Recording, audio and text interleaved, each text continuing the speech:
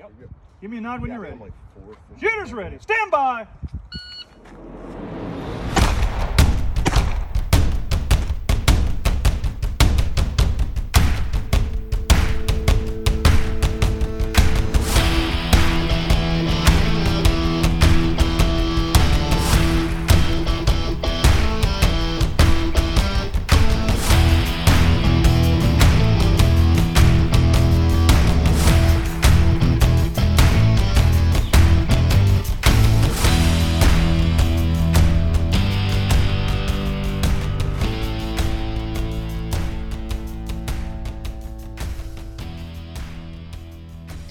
Hey everyone, this is Matt Gunlock from the 3GIQ podcast. I'm joined here with my co-host Frank Gow, and we have two very special guests. Those of you who've been in the shooting sports for a long time will know these two names, but it's Becky and Tim Yackley. They are awesome ambassadors to the sport. They're good friends. Their husband Mark, I could spend hours on the phone with, just talking about guns and Marine Corps and shooting and competition all day. So we're going to bring them on here, Becky and Tim on here, and talk about their background, their shooting history, and the latest competition they just got back from, which was the IPSC World Shoot. So Becky and Tim, if you could take turns, starting with Becky and then going to Tim, kind of introduce yourselves and tell us everything about that you want the listeners to hear. So thank you for having us on the show, Matt and Frank. It's good to be on here. So yes, I'm Becky Yackley, and you know my husband Mark from Marine Corps Reserve Action Shooting Team stuff. And yes, he could talk on the phone all day. But anyhow, so Tim is my oldest son. There's 3 boys in our family. So Mark and myself and the 3 boys, we all compete in 3-gun, USPSA, IPSC, little PRS. Yeah, some other stuff. So, you know, it's funny because every so often I will talk to people and they'll say, like, we'll be talking about this sort of thing, like, what is your history or your background, or when did you start shooting? And I'll go into it and they're like, I never knew that. And I think it kind of shows how people can only absorb so much information. Mm-hmm. So I'll just be really quick and say I started shooting in 1989 because my dad gunsmithed for Krieger barrels, and we did long high power. So I shot service rifle. I shot an M14 for 4 years, and I did Camp Perry and all that fun stuff. Then shot small bore and air rifle and air pistol in college. That's where I met Mark. We did a lot of fun shooting in college, but you know, small bore, air rifle, air pistol. Two of our friends went to the Olympics for free pistol and pentathlon. So we've had a lot of different shooting disciplines in our background. And then as the kids got older, we were living out by Quantico, and they did wrestling with the Marines at Quantico, and they did swim team. And we would get up these ungodly early hours to go to swim meets or wrestling meets. And you'd always have to work, like you're doing concessions or you're helping run the timers. Yeah, run timers or whatnot. So you never really were with your family.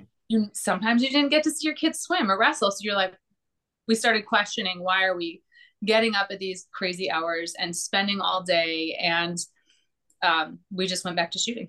So that was like 2011 that we all started shooting together. Yeah. Oh, wow. And yeah. I just got to say, did I hear the words high power and fun in the same sentence? It is fun because I still know my sight adjustments for 2, 3, and 600 yards on an M14. And I think it's a good, you know, a lot of people will say, well, I'll go into that later, but I mean, it is fun. It is very good because you have to build up some fundamentals to be proficient with accuracy, and especially long range shooting, and understanding a lot of the basics about ballistics and shooting positions and all those, you know, there's so much to learn. So something that's static and a lot slower than what we do when we shoot long range, it's a really good way to build up those fundamentals. But anyhow, I'll let Tim introduce himself. So I'm Tim Yackley. You know, they had a whole lot of shooting experience even before I was born. I started off with 22s and squirrel hunting and stuff like that when I was under, a bit younger, and worked my way up to competition shooting around 2011. So I believe I was about 14 at the time. and kind of started with 3-gun in 2012 and just took off from there. We did our first world shoot in Italy in 2015 as part of the U.S. team. And we've been to, I guess this was our fifth world shoot. Yeah. Fifth since then. That's impressive. It's interesting. I mean, this year, the match we're talking about, Pistol World Shoot, this is my 7th international match. So the experience in traveling with firearms out of the country is pretty cool. I was laughing and looking at him. I wanted to interrupt him when he said he started shooting squirrel hunting and stuff. We bought him for his 4th birthday a little Cricket 22. Or no, maybe that was... It wasn't 4th, but that was the BB gun. Okay, it was the BB gun. But Mark was at State Patrol Academy in the summer of 2002. And that summer, I basically would say, here's eye protection. He had like chemistry goggles. And I'd just be like, we can go outside. You can shoot whatever, soda cans, stack them up for hours and hours. No, that's awesome. It's another one of those things, though, that the fundamentals of sight alignment and trigger control. And safety. And safety. You can learn it with a BB gun. No, absolutely. Yeah, no, that's kind of how I got started shooting whenever I was a young kid. BB gun in the backyard until I started getting myself in some trouble. But we'll get into that. So, we kind of covered some of it, but you two have been doing this for a long time, and being the spouse and a son of a Marine who's also a cop, this type of training is not only viewed as a sport, but also life or death for your family. Can you elaborate on how the shooting sports have evolved for better or worse on the both competitor side for you guys as a family and on the manufacturer side within the industry, since you guys are closely connected with the industry? Well, first I'd say in terms of Mark and the State Patrol, when we first started shooting 3-gun in USPSA, we all were shooting Glocks because his gun for work is a Glock, and it really made sense for him, just being more proficient with it, more accurate, and just all of the things that you have to learn and incorporate into muscle memory, and that you can do so quickly and automatically, and then have more mental bandwidth available to, run a stage plan or focus on that moving target or what's happening around you. Those all translate to things like law enforcement and military, and having the experience with the firearm you're using to the point where you can manipulate it, use your safety, all that stuff's just automatic. And then you can focus on what's around you. So that was a big part of like us when we started, that we all shot Glocks for that reason. So that like, did we ever have to use Mark's gun, or does he, just get more time shooting? And a lot of police officers don't necessarily want to do that. I think they just don't know how fun it is. Because you hear every so often people are like, you pay to shoot on your own time? Like, it's really fun. You should try it. Well, I kind of look at it as like whenever I joined the Marine Corps, going to the rifle range, throughout my career, I got to go to the rifle range. This sucks. They don't make it into something that's fun. Whereas like people don't realize outside of those constraints, like whenever you're not being tested by some value that's going to control your promotion or something like that, it's something that you can just go out and have a lot of fun with. Well, and that's probably why you have had a what did you say? Did you use the word high power and fun in the same sentence? Yeah. Because you probably did rifle off the deck with a sling. Right. Yeah. And that's a little bit of contortion and not very comfortable at all. I'd agree. Yeah. I don't bend very easily anymore. Yes. But now you're seeing an evolution, right? You're seeing, so you said, you kind of started talking about the evolution of what we've seen, and Mark specifically, because he's been involved with the Marksmanship Symposium so many years. I know that they would like to see the Marine Corps evolve in how they train people. And I think that what did Gunny Logan say once? Like, the Marine Corps is a big ship, and it's going to take a long time to have any effect on where it's going. But and it's to see young Marines. Sorry. No, I think you were going to kind of hit what I was going to hit. It has taken a long time to evolve. For us to get rid of Bullseye Pistol and see USPSA take over, that was a 2.5-year transition, but it occurred. And then Frank will tell you, team is starting to introduce night shooting, like NVG and white light shooting, into the Marine Corps marksmanship competitions and Marine Corps championships, and they're starting to go out and compete at night matches. So, That's awesome. Yeah. No, I could go on for hours just on the importance of shooting competitions and being proficient with a firearm and all sorts of things like that. So I won't touch on it too much. But it is very interesting for me to see our military specifically, change what they are doing based on how competitions are evolving. Like you were saying, more night matches starting to occur, things like that. It's something that was quite rare 10 years ago. And they're becoming much more common. Yeah, I'd say one of the first ones, didn't Chad Francis used to host a night match roughly around the same time as Gen 3 Gun? Or was that another place? I forget. There was that. There was the Crimson Trace and Surefire multi-gun. They used to have that one out in, it was Bend, Oregon. Okay. But, you're talking about like the industry evolving in that too. And I think this kind of ties into the Marine Corps and seeing the marksmanship doctrine evolve, is that we see, like optics on pistols and all that sort of stuff that's becoming accessible to people because the prices are dropping and technology is improving and people are finding better ways to do things. I think all of that plays a role, and it's really neat to see the access to those things and the fact that competitive shooters seem to be the ones like, hey, let's try this, let's try that. There's always gear races, right? Yep.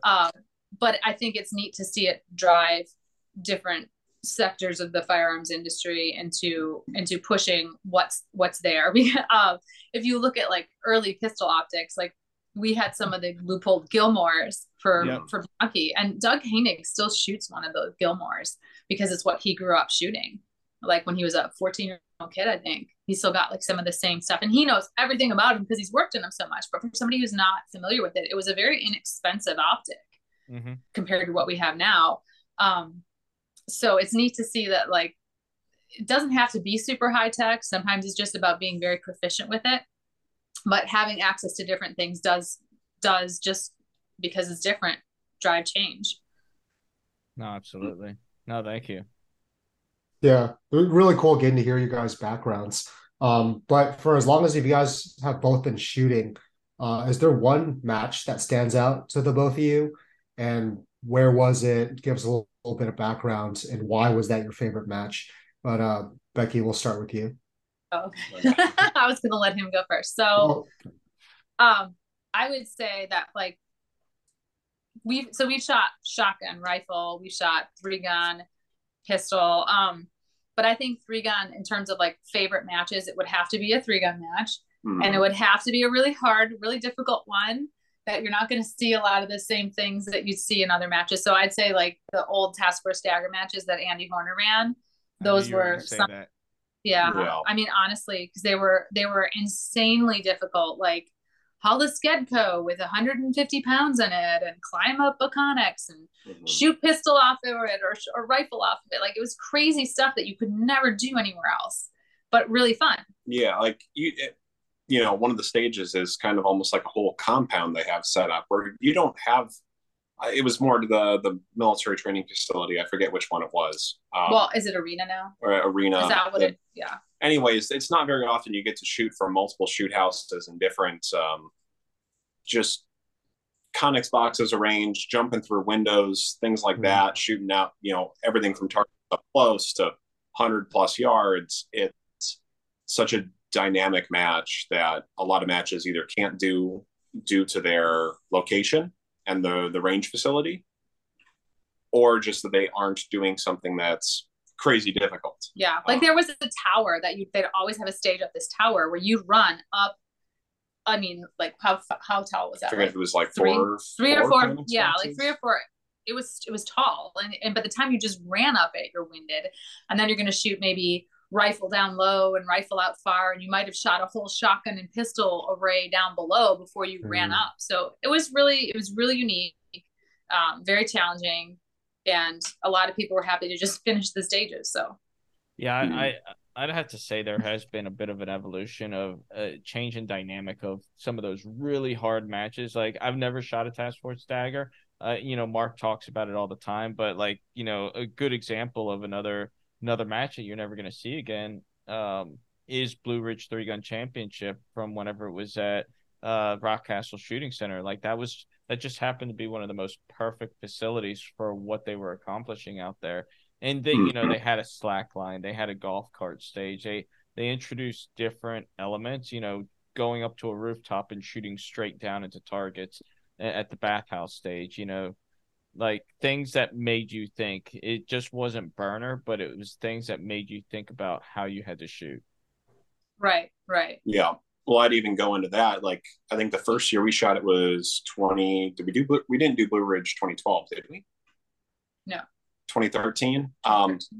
So a lot of, you could even say like when they make you climb over big obstacles, like one of the years I shot it, it was like a wooden platform you had to climb over that was almost as tall as the bathhouse.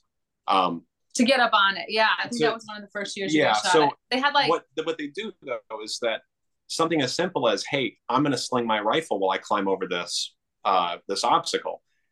In a normal 3-gun match, you might have it slung and just run 50 yards and then unsling it. You don't have to think about it. You can sling it however you want. If you're doing pistol, just put it in front.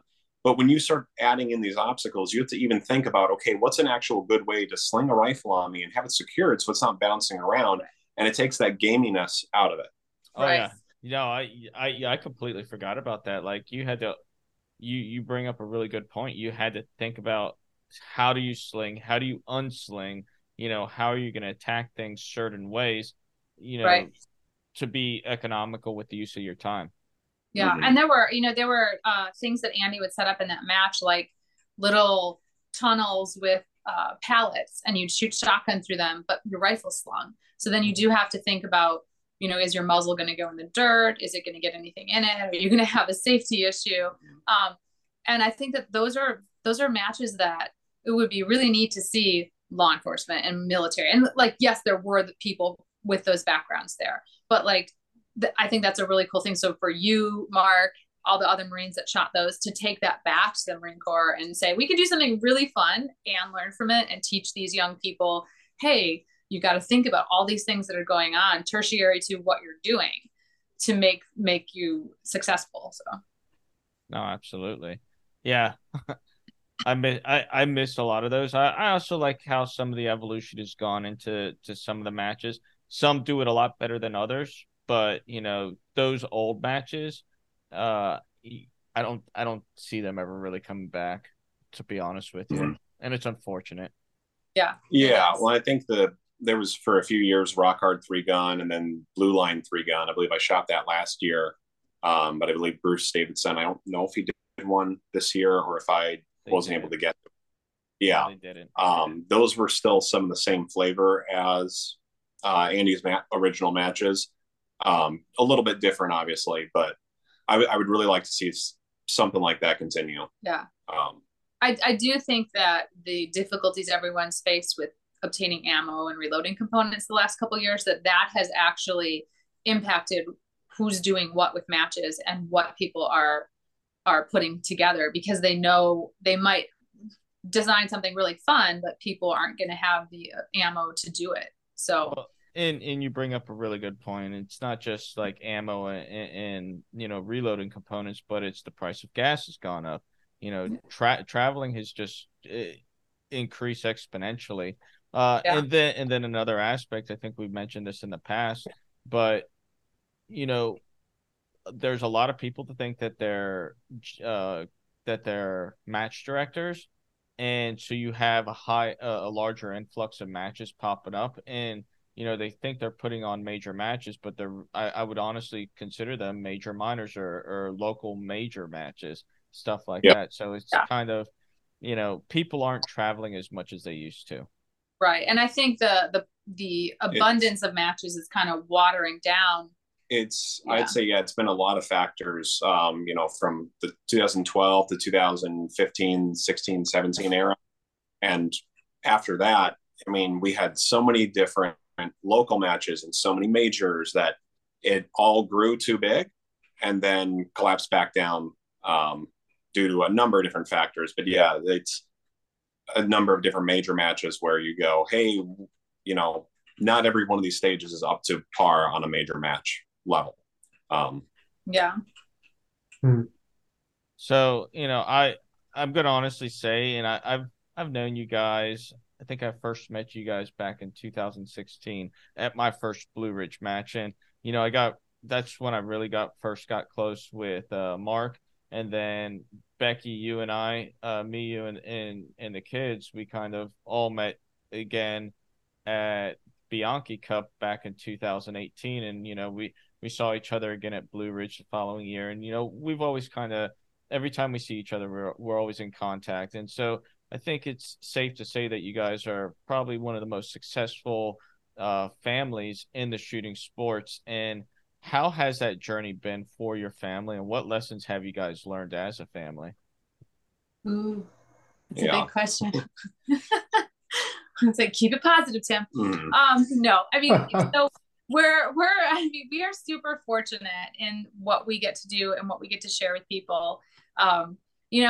In the world where everything is almost everything is looked at through the lens of social media, it's really difficult that you don't want to necessarily put your complaints out there. And,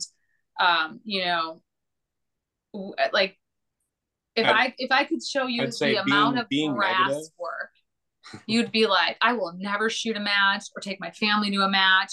Your kids, if you showed an average teenager the amount of brass these guys have picked up, like we go to Bianchi, we stay till dark and pick brass. Even this year, just Andrew and I, we stay till dark and pick brass because you have to work to get something accomplished. I mean, there's a ton of work, and people see like somebody who's sponsored and they think like, oh, they just have everything given to them. You know what? You could give somebody all kinds of components, all kinds of firearms, but they have to go out and put in the work to perform. So there's a lot. I mean, I think it's helped us for sure develop good work ethic. Yeah, good work ethic. Knowing how to deal with like a 24-hour car trip with 5 other people. No, I'm really fortunate and really thankful. Just the amount of time we get to spend together. It's something where the whole family can participate in the sport and shoot. So when we were younger, you're all shooting against each other in a sense. Like you're shooting against yourself in every match, but you're all able to see what your scores are, compare each other. It's not like traditional sports where not everyone's going to play together. That we're all able to go and do one thing. If the family can go out for one weekend, then we're all going out doing some match. We all get to spend time together, hang out with friends, and without making it some kind of logistical nightmare where everyone's going off in one direction to a different sport. Yeah. I mean, I think that is one thing that the shooting sports definitely have a uniqueness to them, that you can go with your family, your friends. It's not going to be like, maybe everybody can't convince their wife to go or their husband to go or their kids to go, but you can take the entire family.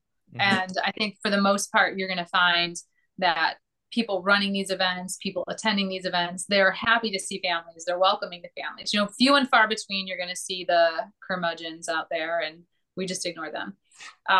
But there have been some people that have been, very instrumental in our sons' lives who we have met through competition. I think you guys, you might know Tabor Bright. I know the name. Okay, so Tabor used to work with FN. Now he's at Ruger, but we met him at our very first big 3-gun match, which was the FNH 3-gun that was run out at Peacemaker in West Virginia. And Tabor was running a side match, and we met him as we're walking stages and looking, previewing stages. And he invited Andrew, who was like 9 at the time, I think so, to come and help him on the side match. And other people we knew were like, no, it's cool, he can go do that. And we've become friends with him, and like we stay in contact. When we get down to Texas now, we stop and see him. But if we had gone there as a family and then had, like a negative experience, it would have been such a different story, And I think this is one thing I wish more people understood, that when you see a family on the range or kids on the range, like, all right, maybe the kid's not wearing eye pro, maybe they're doing this or that wrong. They don't know be nice, be polite, inform them, help them, because you might find somebody who's going to be a lifelong participant in the shooting sports, or you might turn somebody away and they never want to have anything to do with it. That's a really cool aspect I've seen with you guys. Like, I remember a couple matches, mainly the one that's off the top of my head. I want to say it was the 2019 Blue Ridge. You guys were always helping other people, sharing gear, like, hey, what do you need? What do you need? In you guys weren't just like being segregated to just you and your family. You guys were being outward and helpful for everybody. And so, like, to have that type of dynamic, I think it's not something that you just see with your family. It's something you see in the sport overall. People always willing to help everybody. Yeah. And I know that a lot of people will, they'll make comparisons about 3-gun versus, say, USPSA or something. And they'll say, 3-gun, you could have somebody show up and they're like, oh yeah, this looks so fun. I wish I could try. And people will throw gear and guns at you, be like, come on, let's go. Let's do it. It's fun. Mm-hmm. Whereas some other sports, people might, they might have their really fancy Perazzi shotgun. They might not be so willing to be like, here, try it. So it's one aspect of 3-gun competitions in particular that I'd say, like, it's very grassroots, like just normal people that want to go and enjoy it. And they're willing to share. Yeah.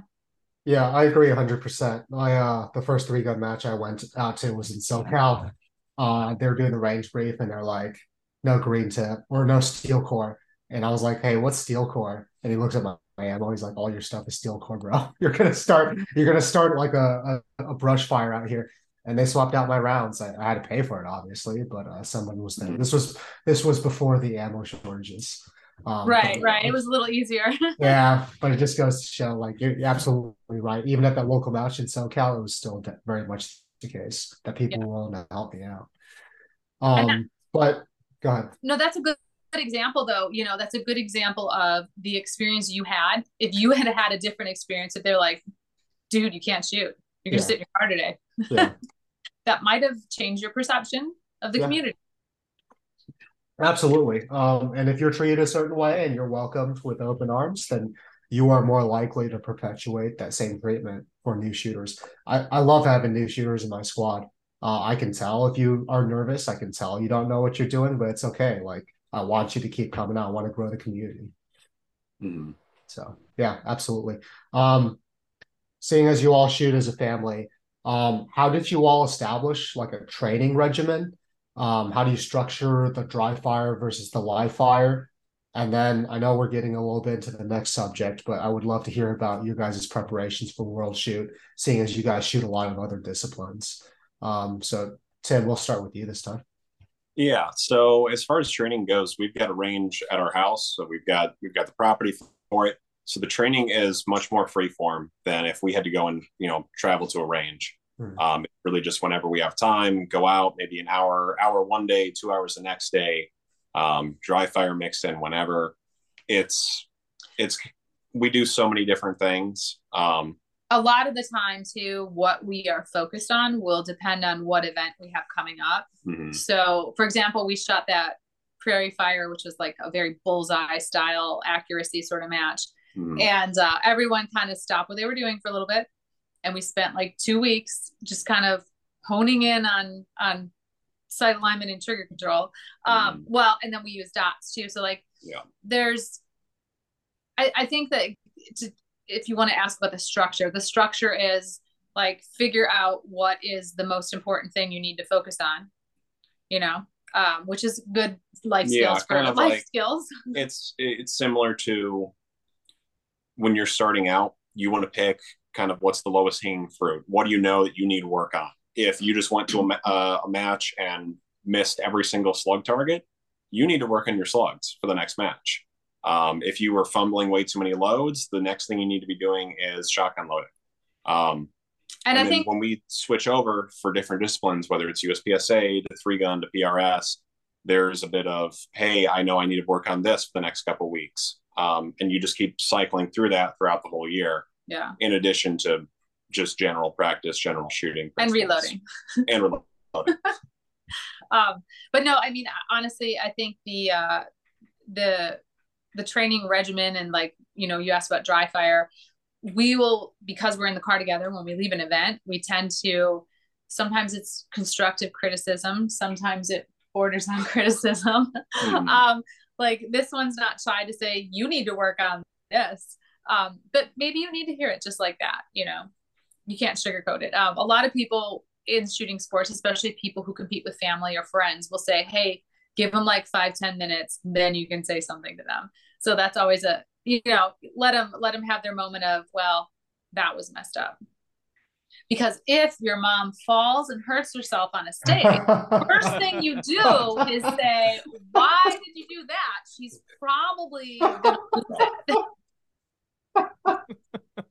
That's amazing. Same goes for your wife. If you say that to your wife, she's probably gonna lose it.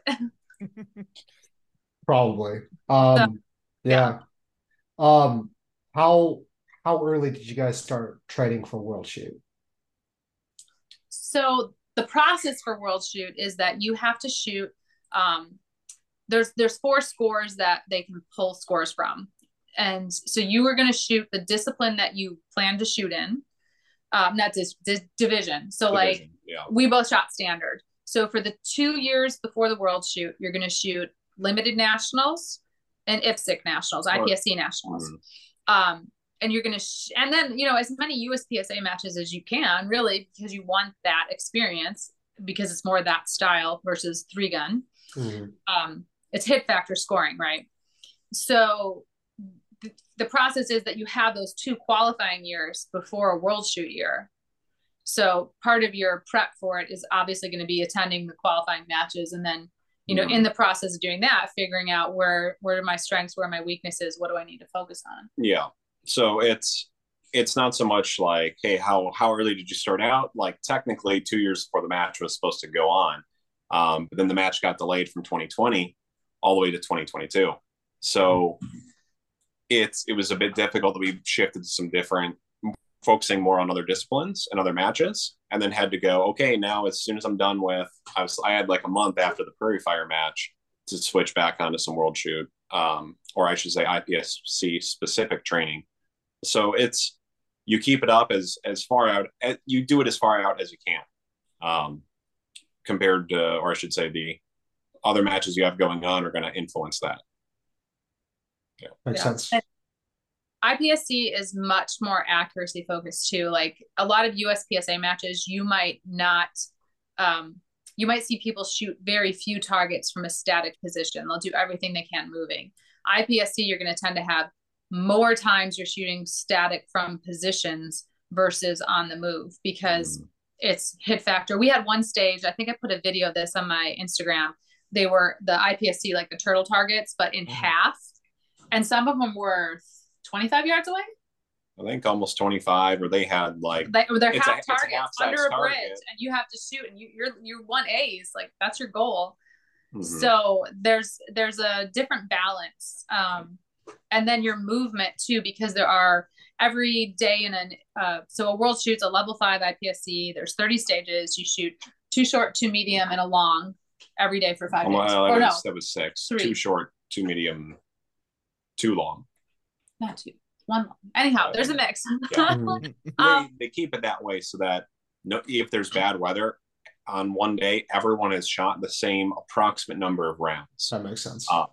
Yeah. So you try to say like, hey, if it's a 30-stage match, there's X number of rounds. Each area has roughly the same number of rounds. So they aren't just going to go out and design stages. They're going to design stages and then figure out, hey, like each area that you're shooting that day has to be approximately the same number of targets, number of rounds. But then, so when you have these short courses, they're very short. Like they might be 6 seconds short. They might be 10 rounds. Yeah. So your movement and everything being very, very precise becomes more and more important.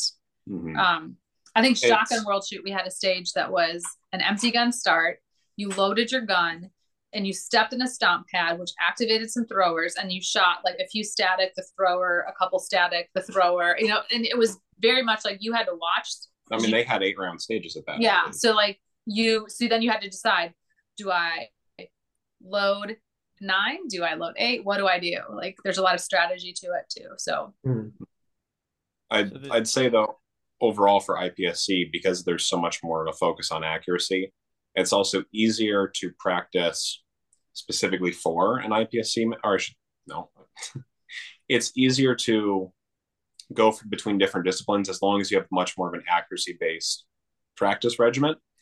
It's not as harsh switching over from other disciplines, if that makes sense. So in 3-gun, if you're out there shooting small pieces of steel at 25 yards, you're going to be right at home for an IPSC match. Whereas if I'm practicing a lot more fast paper shooting on the like move, 2 on paper anywhere, it doesn't matter. If that's your comfort zone, you're going to be out of your comfort zone for IPSC. Mm-hmm. Okay. So it kind of leads into the next question. First, I want to ask, what exactly is the IPSC World Shoot? And you've kind of already answered the following question, which was, what was the process for qualifying for the World Shoot? And, but there's a pistol World Shoot, there's a shotgun World Shoot, and then there's a rifle World Shoot. Right. Pistol World Shoot has a structure on how to qualify for it. Do you foresee there being a structure in the future for the shotgun and the rifle World Shoot? I'd say it really depends on USPSA leadership. And do they institute some sort of, so it's difficult because right now they have the big multi-gun match is multi-gun nationals. There used to be a few, and there might still be a couple of area multi-gun matches. Like Missouri used to have one. But there is no, USPSA is IPSC pistol, so to say. Yeah. There are no IPSC rifle matches or IPSC shotgun matches here in the States. Right. We have one IPSC pistol match a year. We have IPSC nationals. That's it. We don't have a whole plethora of matches to choose from to qualify for these. Really, the only one that's standardized and is the same is multi-gun nationals every year. I think that also gets into why it's difficult, the selections for rifle and shotgun, because you could say like, well, hey, these matches XYZ are gonna count. Well, who's at those matches? Who are you competing against? Because if your score is based on percent in division, et cetera, what is the rule set? Is it a gamey rule set? Is it a hit factor rule set? Like the scoring, all of that plays a role in it. So it would be nice to see them have IPSC rifle and shotgun matches. It would be really nice to see I would more say it would be interesting to just see them as a whole do them. But right now it doesn't currently make a lot of sense for them to run a few matches specifically for, the, what is it? I forget how many people went to rifle and shotgun World Shoot respectively. Between, the 30 to 50 people who are actually going to try and qualify 4 teams, it doesn't make a lot of sense logistically for them to hold qualifier matches just for that. And then, so when you asked about what is IPSC World Shoot, so IPSC is International Practical Shooting Confederation. So like we have USPSA, we have 3-gun, we have like PRS, right? So we have all these different matches, and for the most part, these other countries, it's IPSC. They're IPSC. Steel challenge type, like there's a little bit of that in other countries, but it also is like very dependent on their own each country's laws, right? So like I want to go into Russia. Okay, can I say that real quick? Sure. Or I was just going to go into IPSC is one of the major discipline overseas, but it also is some countries just flat out do not compete in IPSC rifle because they can't own rifles in their entire country, right? Or they can't own pistols, and I think so. I was going to talk about Russia because when we went to Rifle World Shoot in Russia in 2017, talking with the Russians, you realize that Russian citizens cannot own a pistol. Their club can own a pistol. So when they get a firearm, they start with a shotgun and they have to show proficiency with it. And Australia is the same. To own a firearm, you have to use it in competition, use it in sport, and you have to submit your scores. So for Russia, it's you shoot shotgun, you show proficiency, you get whatever it is. I believe it's like 3 or 5 years. And then you could buy a rifle. And so, so PCC is a big deal because some of these countries, civilians can't have 9mm because like that's a NATO round, right? So then you get into all of the competition helping push firearms ownership and push firearm laws. Like, hey, if we're competing in this and we can use a PCC, why can't we own a pistol? Same ammunition. So I know that there are countries that have petitioned for world shoots because it was a positive for them in their firearm laws. We shot a match. I don't know if I want to like say this match. Well, so for a couple years, the NRA was running Bianchi Cup, and the Bianchi Cup has a huge international participation level. And so one of the New Zealanders, she had won ladies, and somebody didn't want to give an award for some reason or another. And everyone was like, hey, she's going to go home to her country. She's kind of the poster child for firearm ownership. Give her the trophy, send her home with it, help them. Because this is what competition in these other countries does. So like for us, we can talk about like, you know, I know you had some questions for me about World Shoot and the experience, because this one was a little rough. I got pretty sick. So it's easy for me to be like, hold it only in places where you can drink the water, please. But then there are also these other things that come into play. Like these countries are trying to improve firearm ownership for their citizens. So there's also that to consider. Okay. Yeah, no, that makes total sense. Yeah. So I don't know what question we were on. I just kind of went off. No, I think they answered all of them, didn't they, Matt? Yeah, they did. Yeah. Okay, so get into the actual like arriving at World Shoot itself. So once you knew that you were going, can you talk us a little bit through the logistics of planning to go to Thailand with guns, and then some of the stuff that actually happened? We don't have to go too far into it, but some of what actually happened when you were in Thailand.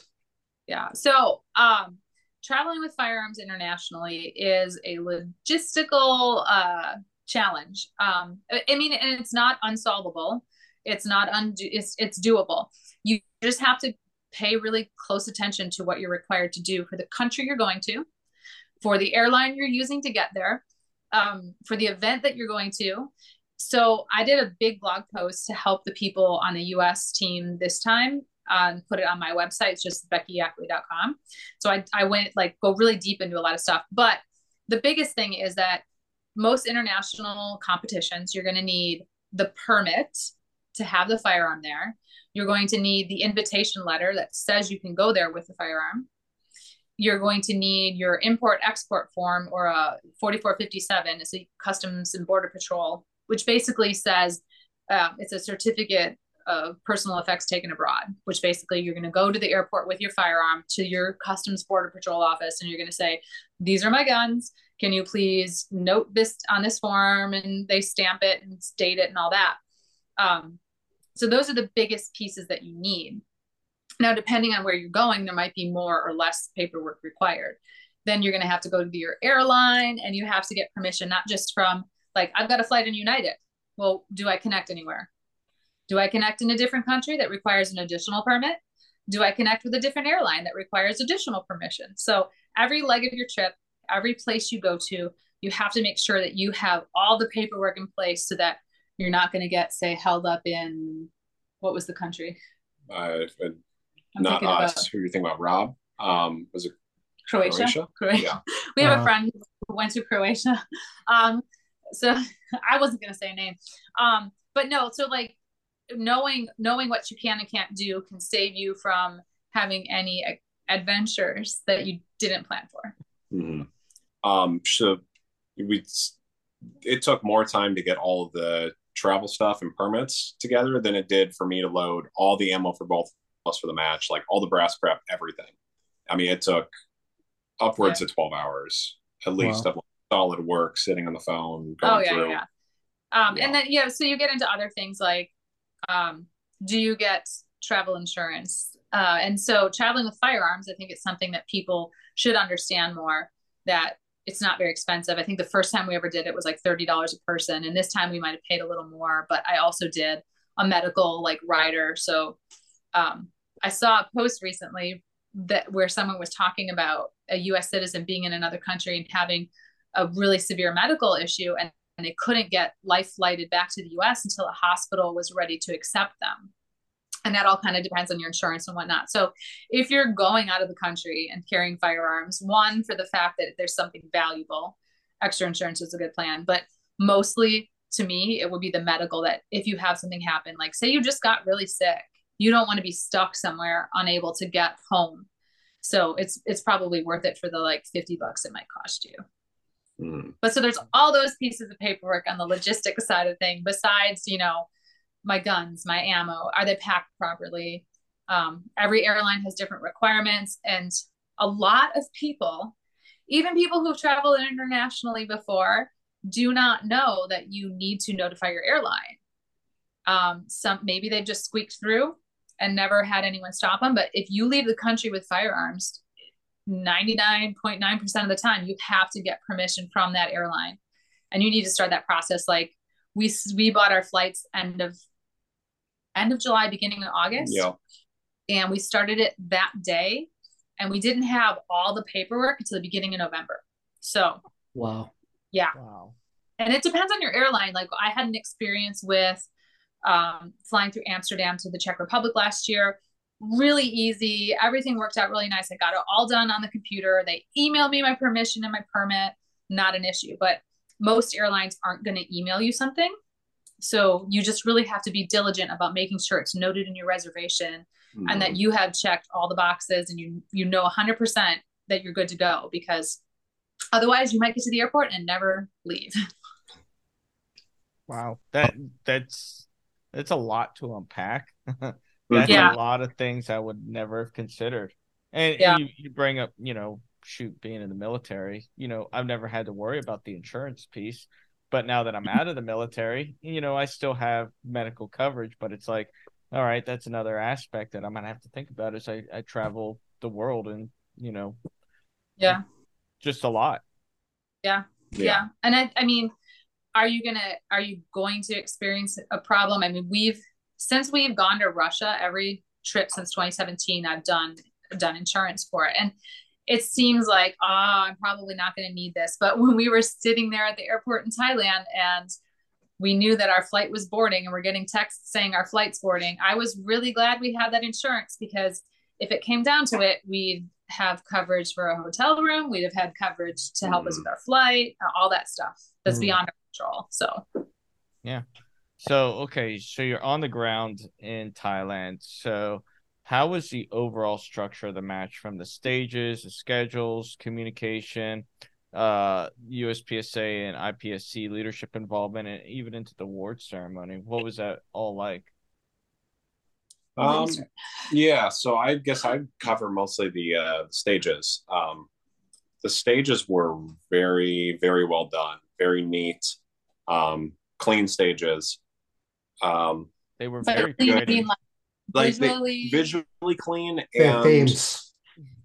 They had all the different themes. They had really good props. The shooting areas, even, it's not just, hey, let's lay some fault lines down. They raised them up about, I think they used double height fault lines and filled the shooting area in with gravel. You know, which helps with water. Like, and if this was the end of their rainy season, so I think that seeing that preparation was good. You know, again, this is a stage I think I put on Instagram. It was like the themes, all the stages in certain areas were based on food. In another area, it was all like Thai festivals. Yeah. So the one that was like the water lily floating flowers or lights or whatever, the plastic they had down, I think at some point it had been blue, like that it had been on the ground for a while, which I wish I could have seen it when it was all pretty and blue. But the being on the ground for a while led people to question, and I'll just leave it at that. Like, you can deduce what people were asking and wondering, but that it did appear some of the stages were on the ground for a while. But no, I mean, I had a lot of fun shooting the stages. They had things that were difficult enough, but not so crazy. It wasn't like every single stage you're going, oh my gosh, like I just gotta stay in the game and just keep fighting with this. There was at least some where you could go, hey, this one's going to be difficult and I really got to watch this. This other one, hey, like I just got to shoot it solid. There's nothing crazy here. It's just about the execution. Yeah. So the big difference a lot of people might not know, IPSC, you do not get to walk stages until it is your time for your squad in the match. So there's usually tape or a ribbon or a line, something, and you cannot go forward to that. So you cannot be on the stage or even like right behind the fault lines. You got to stay back. So you getting there and previewing, like watching people shoot, is really important. Yeah, I'd say so. We had I believe it was 3 minutes for the entire match, or was it 4 minutes? There were a couple long ones or 4.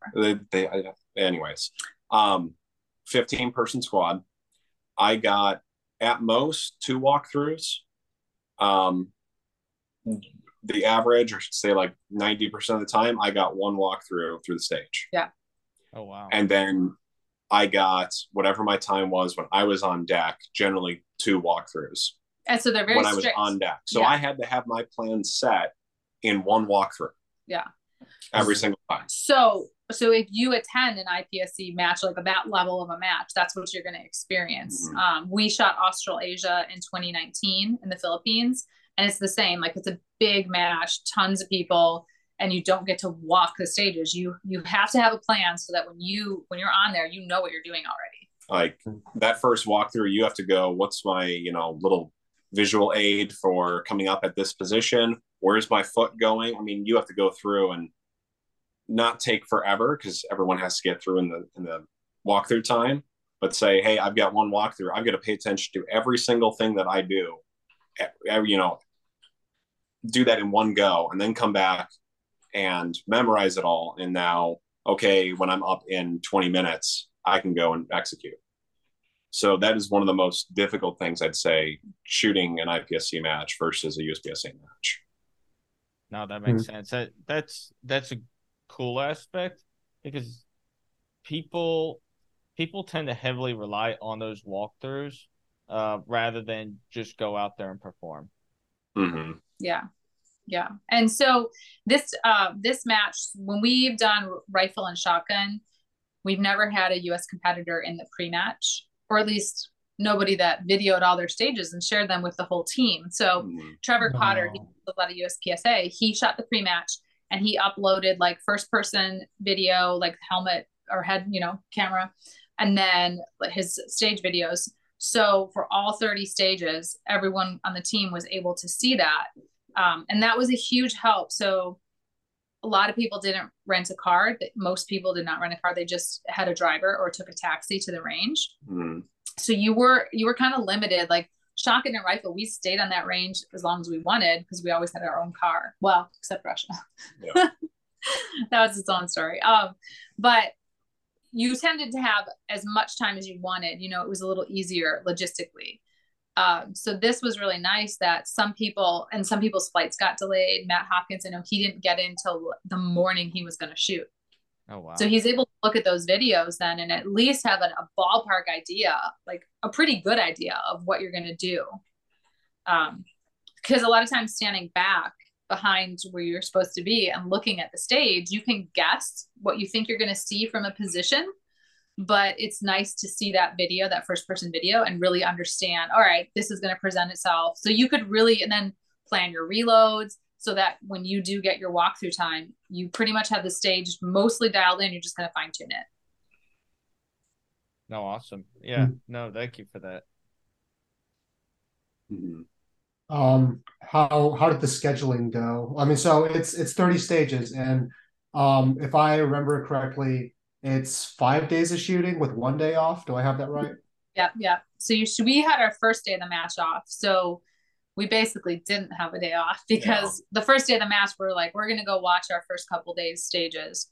But yeah, for this match, it was different than what we've experienced with rifle and shotgun because they had all of the US shooters, except maybe 1 or 2, were all in the same schedule. So everyone was shooting at the same time from the US. Yeah. I mean, not the same stages, but same, morning, afternoon, whatever the schedule was. It was. Yeah, no, I mean, everything ran on time for the most part. Sometimes we were done an hour ahead of schedule, which was nice. Yeah. There weren't any huge delays like at your average match where you go, hey, this one stage is taking forever, and now we're a whole squad behind, and it's just going to run late today. They're like, nope, we're running on time, 100%. It's good. Yeah, they had some issues our second day with scoring. So IPSC, like, they don't use practice score, but I believe it's live, isn't it?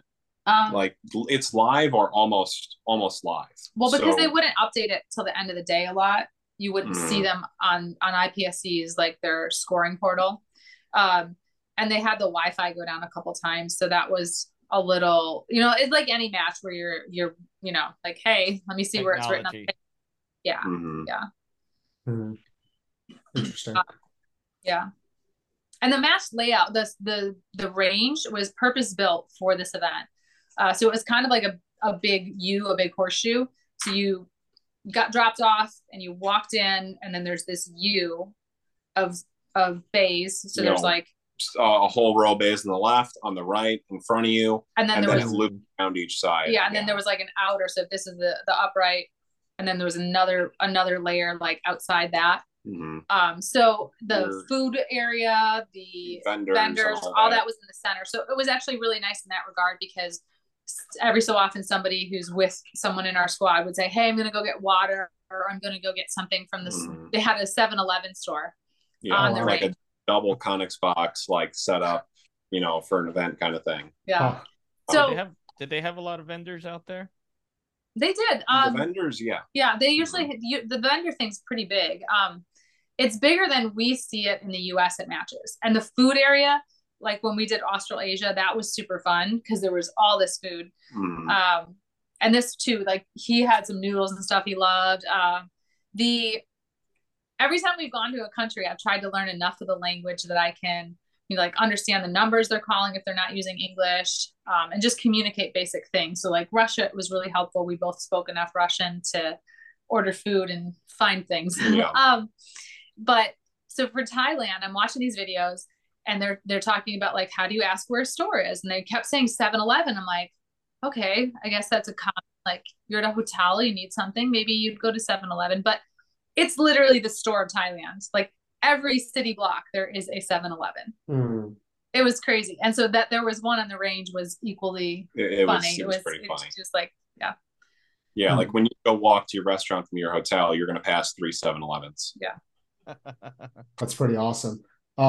With it being an international event and shooters speaking all manner of different languages, how do you feel that communication from, like, the match director and the staff was handled?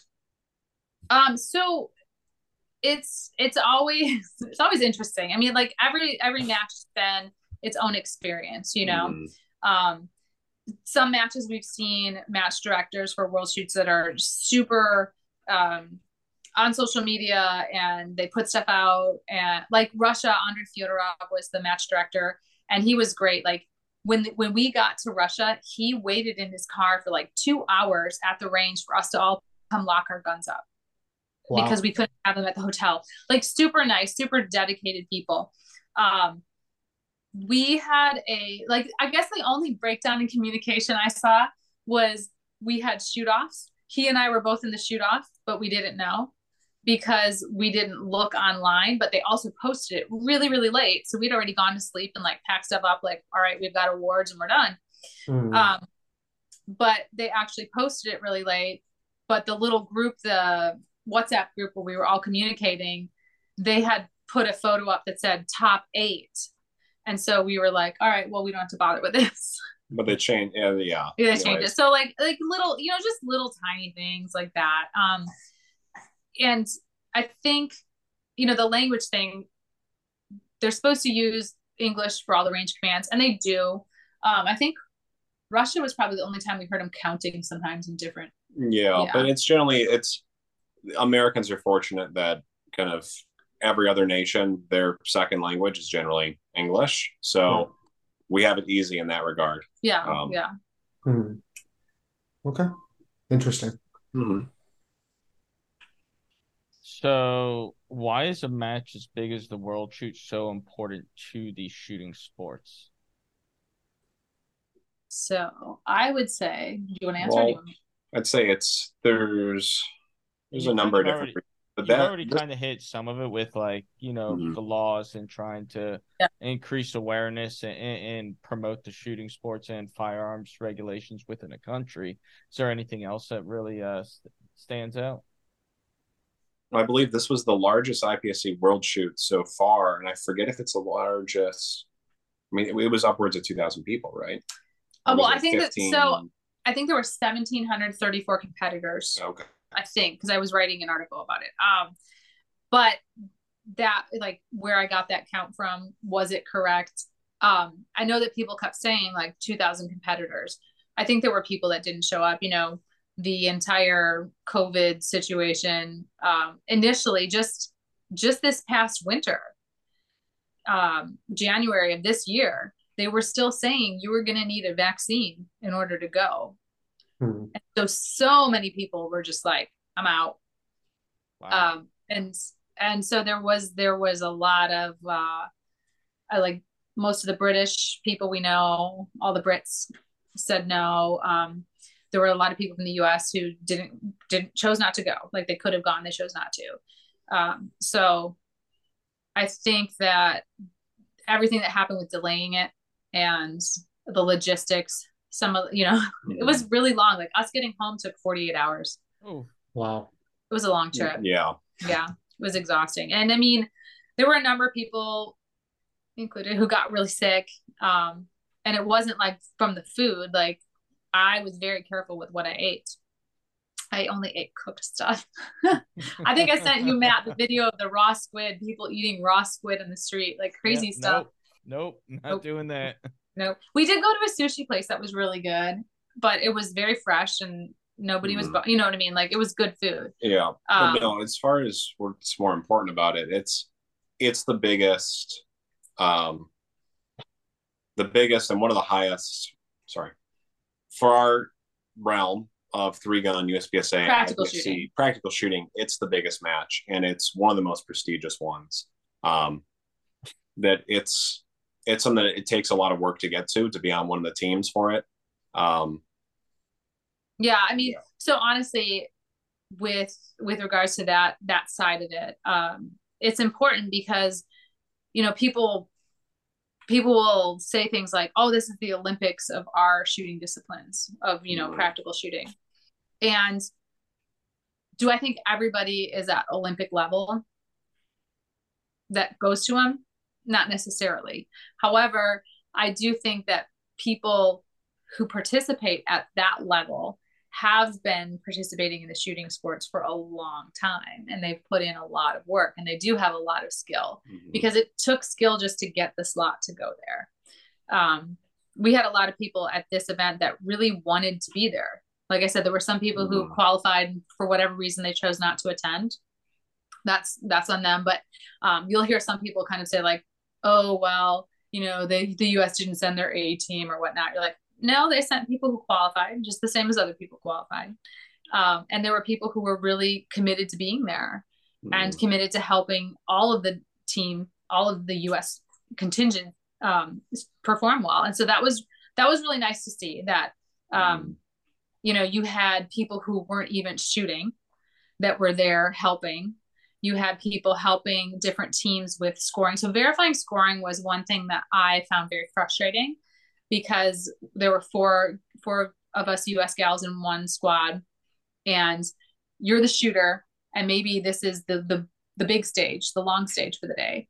And there's targets down both sides, and you can't get to all of them before they're even pasting them. And IPSC has the like in the rules, when they call hits like 2 Alpha, your hands are up here, Alpha Charlie, Charlie Delta, and Mike's, whatever. Or was that 2 Mike? I just used 2 Mike. But so there's structured, like, here are the calls for the targets, and they're supposed to do those signals. Well, they were doing like hand signals.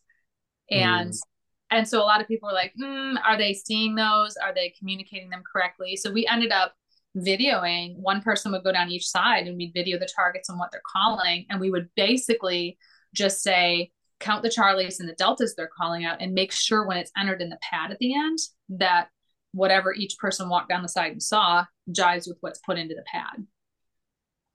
So it was not the way you'd want to go to a world shoot or like experience scoring in a world shoot, you Mhm. know, because sometimes they were pasting them before your delegate got there to look at them. And that was not the best way, I feel. So No, that makes sense.